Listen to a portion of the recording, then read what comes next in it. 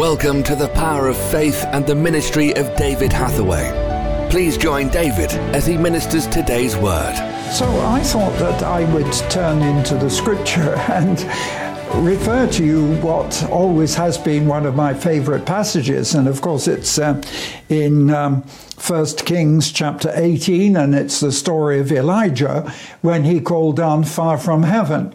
But you know, although I would major on that side, the more you look into it, you see from the first verse of chapter 17 of 1 Kings that Elijah goes to King Ahab and is commanded by God to say, look, because of your wickedness, your idolatry, and he was a very wicked king, he entered into more idolatry than the others. And so what Elijah was to say to the king, as a result, rain will be stopped and you will have no more rain on the land until I give you the word. And he said, that's what the Lord's told me to say. And so from that moment, there was a drought. Well, what happens to poor Elijah? Well, the first thing God says is, go to the brook and I'll send the ravens to feed you. And so, sure enough, they brought, it literally says, flesh and bread. They brought the food for Elijah. But then, of course, because of the drought, the brook dries up. So what's poor old Elijah to do? He says, well, go to a widow woman living nearby and she'll feed you. So he went to the widow woman. You know the story, this is all in chapter 17. He went to the widow woman, and when he saw her, he said, first of all, will you bring me some water? Then he said, I want you to bring me some bread.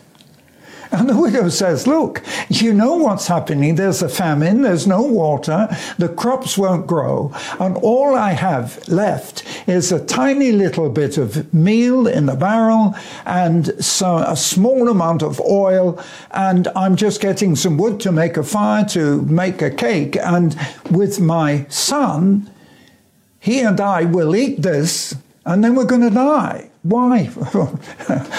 What do you think you're going to do? And he said to her, look, I want you to go and I want you to make that bread for me, that cake for me, and then God will provide for you and your son. And so, as you know in the story, she made the bread, gave it to Elijah, and from that moment onwards, literally from that moment onwards, the barrel of meal was never empty and the cruse of oil never run dry. And you know, so many people use this as an illustration of the power and the blessing of God, that if we're trusting in God, the barrel of food will never run out. And the cruse of oil, which so many liken to the anointing and the power of the Holy Spirit, will never run out. Although the rest of the world can be in chaos.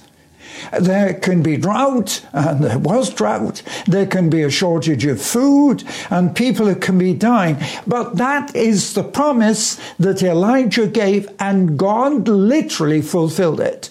And so the cruse of oil never failed, and the barrel of meal never failed throughout the whole of that time. So God literally was able to fulfill that promise. Because then something worse happens.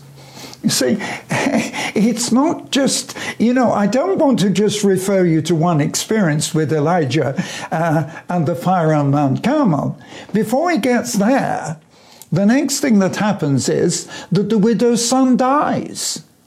He's taken sick, he's ill, it's sickness, it certainly wasn't because of hunger, but sickness, and we can all get sick. And when he died, Elijah simply said, give me the boy, took him upstairs, laid him on his bed, and prayed over him 3 times, and the boy was totally restored to health and strength.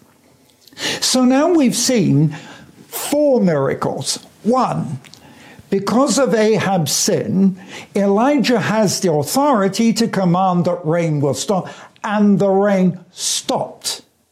Right. Secondly, God fed him with the ravens. That's miracle number 2.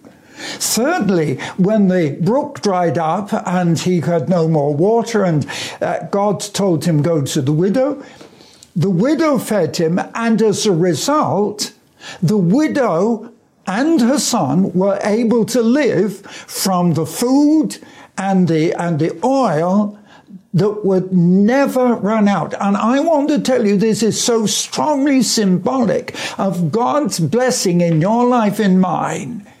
The Bible says that when we trust God, our bread and our water will always be there.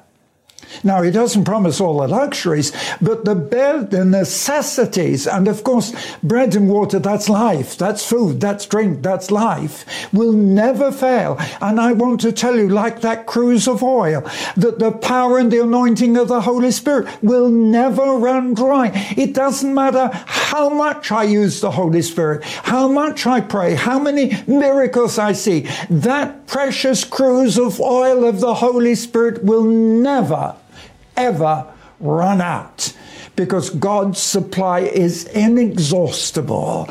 And I know that. And that's why I have no fear about the future. I have no fear that the miracles I've seen will just diminish and go away. No, what I find is this: the miracles I see in my life get stronger and stronger all the time.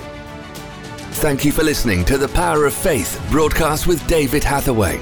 We would love to hear from you. Contact us by visiting www.eurovision.org.uk. Also available online are a large assortment of videos, magazines and books for your growth in God. We would like to give all new subscribers to David's ministry a free gift. To receive your free gift, visit www.eurovisiontv.org. Remember, those who know their God will be strong and do exploits.